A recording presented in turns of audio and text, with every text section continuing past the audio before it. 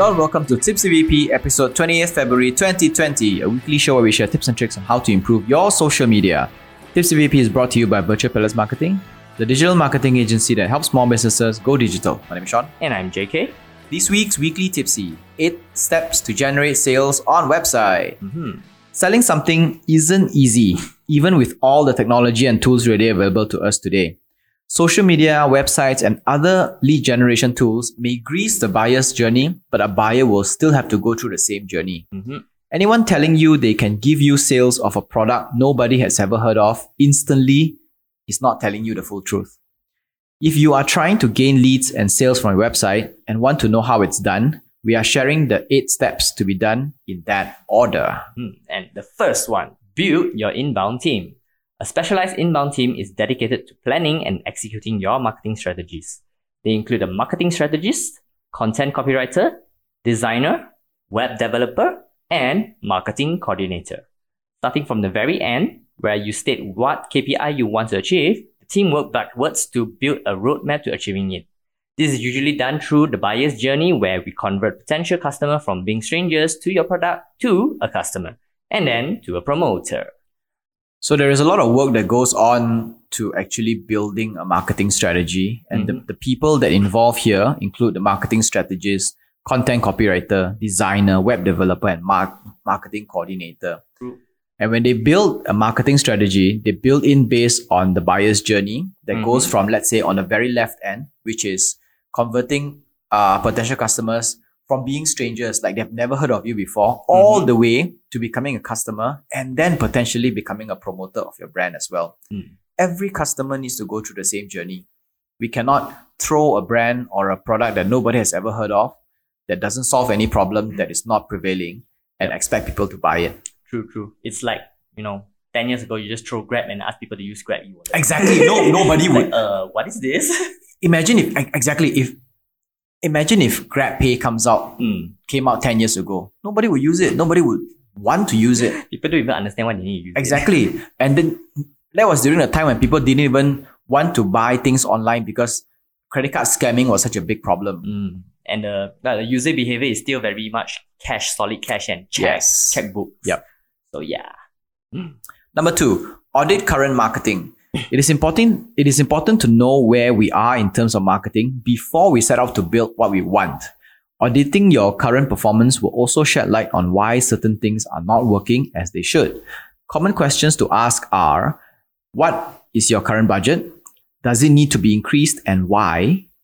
What marketing assets we currently have, websites, social media, email marketing, etc. What activities are we performing now? How are all of them performing and why? So the question here is, we need to have why are they performing? Why are they not performing?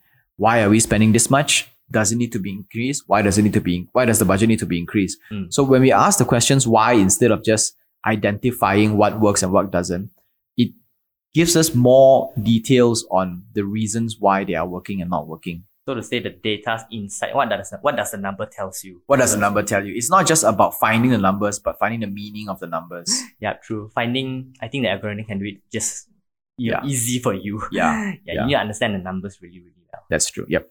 All right. The third one, defining marketing goals. Clear marketing goals make it easier to understand them. We start by asking questions like, why are you selling and what are you selling? What is your business trying to achieve? What does it want people to do? Using SMART, that SMART goal, to better define your goals. SMART stands for specific, measurable, attainable, realistic, and timely. So yeah, things you learn from college. Yeah. Just that you've forgotten. These are pretty basic stuff, but it's what sets out, it's what gets it started, and here's one thing that you said, which is very compelling as well, which is the first question to ask, which is, why are you selling what you are selling? It's not just about what are you selling, but why are you selling it? Correct. Finding out the answer is like finding out your purpose of your company. Like, the purpose of life. Why was your company? A story. People are caught or hooked into story. Yes. Why do you create this, what call it, let's say, 多月 is called what?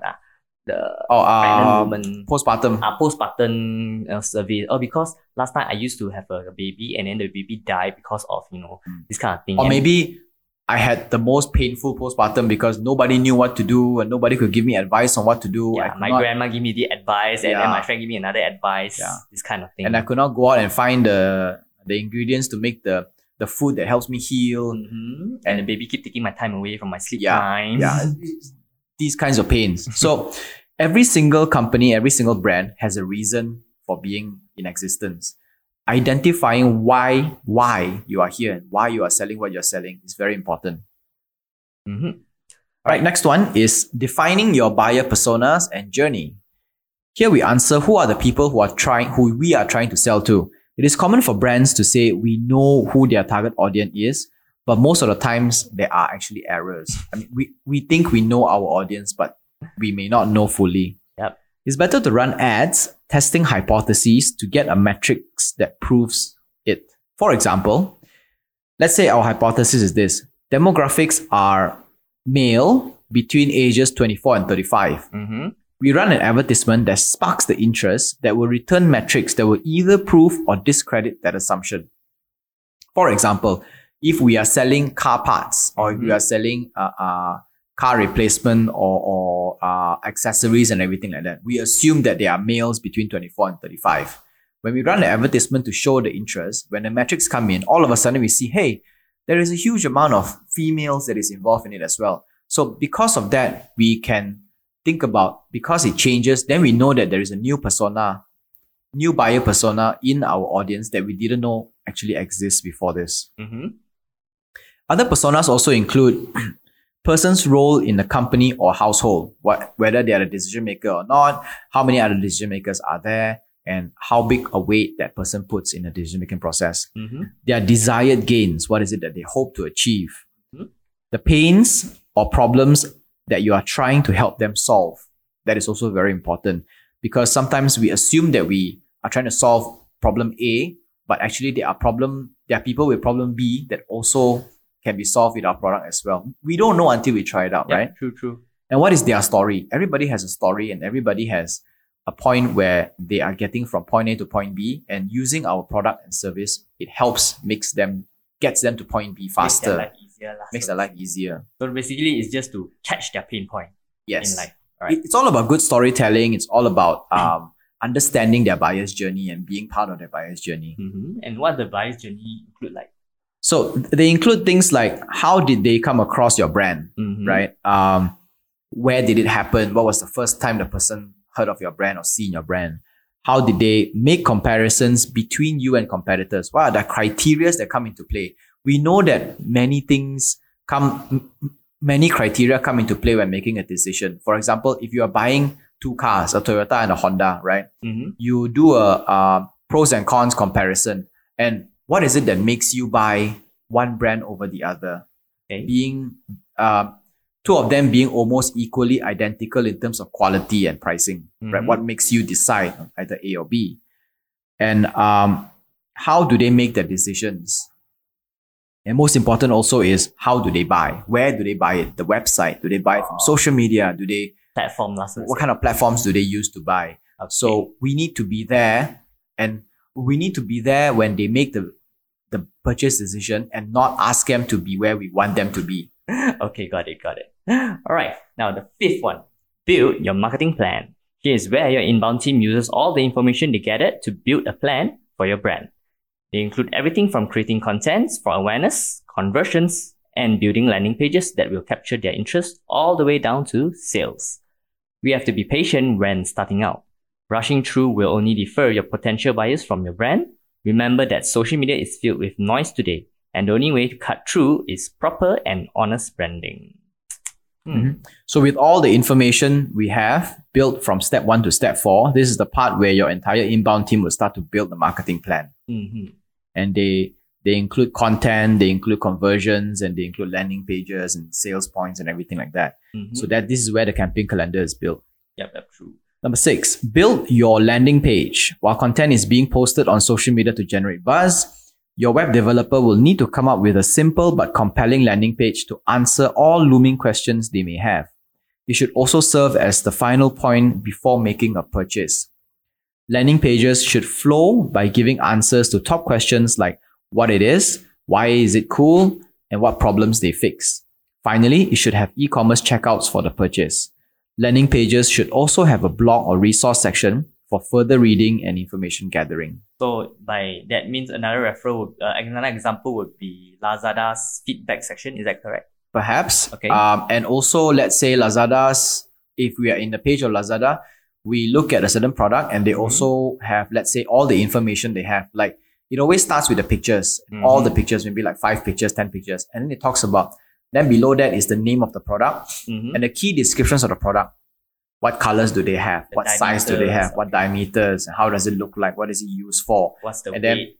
Then further down, you have the detailed product description. Like let's say, for example, if you're buying something with like a mobile device or something, it has all Bluetooth 4.0, how big is your battery? All these kind of things are all in there. And then it goes down to related products or you can buy now or something like that. Got it. Okay. Then it goes down to all the related products so that you can make a comparison between this and other products that you may also be interested in. So yeah, you may also be interested in this product. Yes. Then see. Yes. Okay, got it. Okay. So treat the landing page like how Lazada builds each of the product page, and you kind of know, because when we look for products, we want questions answered. How many ports are there? What they use? What kind of size is the battery and everything like this?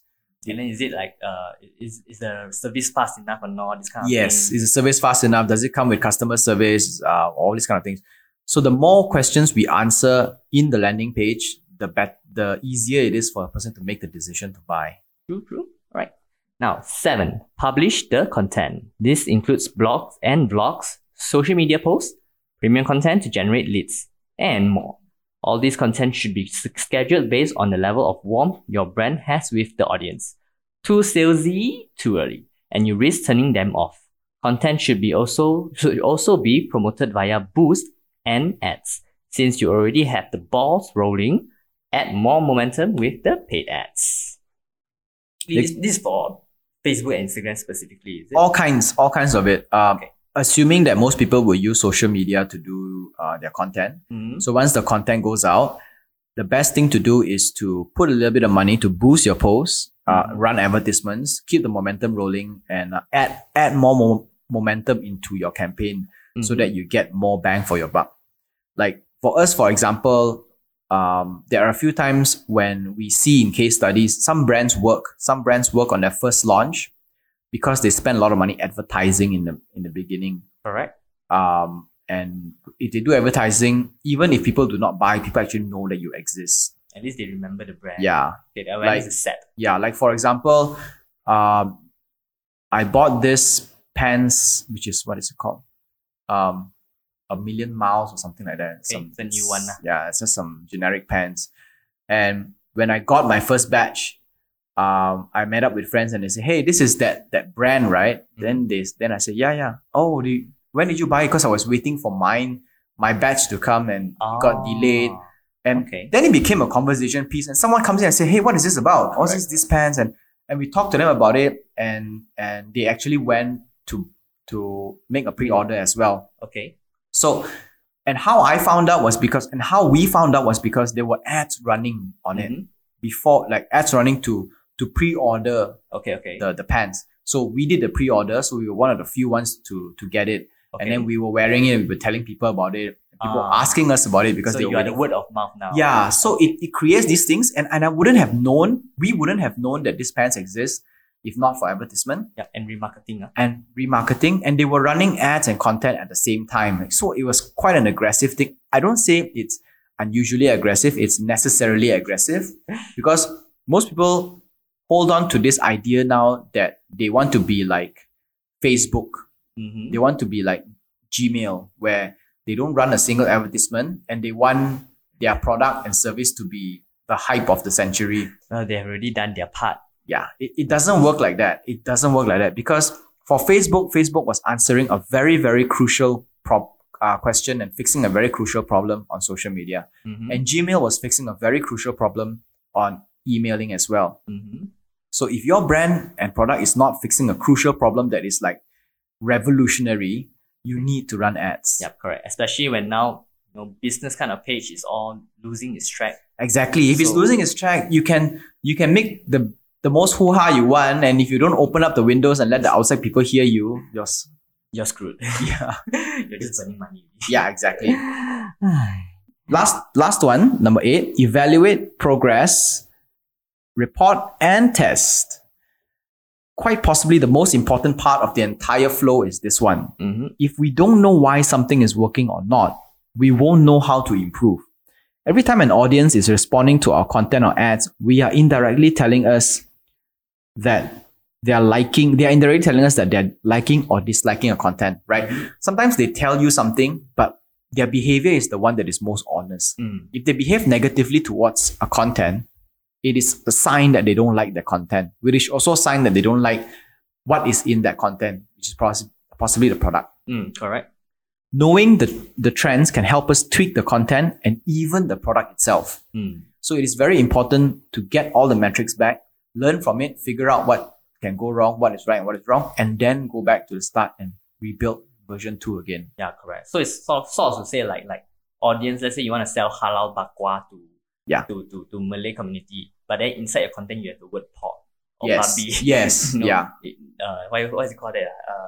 Not cultural sensitivity. Yes, cultural sensitivity, yes. So you Yep. have to really And possibly even change the word bakwa to something else, like right? Like premium beef jerky float or meat, something like that. like flattened meat. like beef jerky or chicken jerky or these kinds of words. Like for example, it was one of the case study where A&W they have root beers. So because the Muslims cannot drink beer, alcoholic beer, So they got offended by the word beer. not offended, but they had the impression that as long as the word beer is in root beer, they assume that It has alcohol it content. has alcohol content in it. So what they did was they actually changed the word from root beer to RB. And what happens is after a while and quite a lot of aggressive marketing, sales of root beer increased. Okay.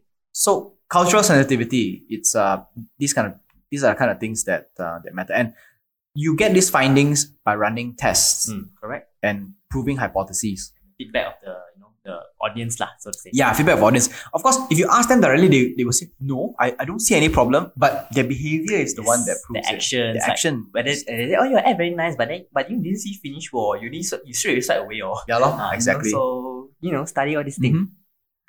Right, so that's here's a roundup for this week's Weekly Tipsy. 8 steps to generate sales on website. Number 1, build your inbound team, which includes a marketing strategist, content copywriter, designer, web developer, and marketing coordinator.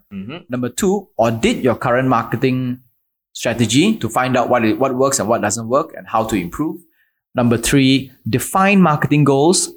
Use SMART goals that stands for specific, measurable, attainable, realistic, and timely. Once you have that, you define your buyers, persona and journey to understand who your buyers actually are in terms of demographics, psychographics, and how long they take to make a purchase and what journey they take. Then number 5, with all the information you have, build your marketing plan with your inbound team. Build a landing page that is simple and full of information. And then that should actually finish with a call to action or an e-commerce button to make the purchase. Number 7, publish the content, let it go out, not too salesy in the beginning, which should also be boosted and turned into advertisement so that the reach is increased because the momentum will get better. And number 8, get all the data back, evaluate, process, report, and test it. Figure out what goes wrong, what went wrong, what didn't go wrong, why it did or did not, and then you can build version 2, which is better than version 1. All right. All right, so that's all for Tipsy VP this week. Tipsy VP podcast is part of Social Media Weekly and is available on Anchor FM, Google Podcasts, Apple Podcasts, Spotify, Stitcher, and more. Our full videos are available on YouTube, and we post bits and clips on Instagram and Facebook. This is Tipsy VP episode 28, February 2020. My name is Sean. And I'm JK. Au revoir. Sayonara.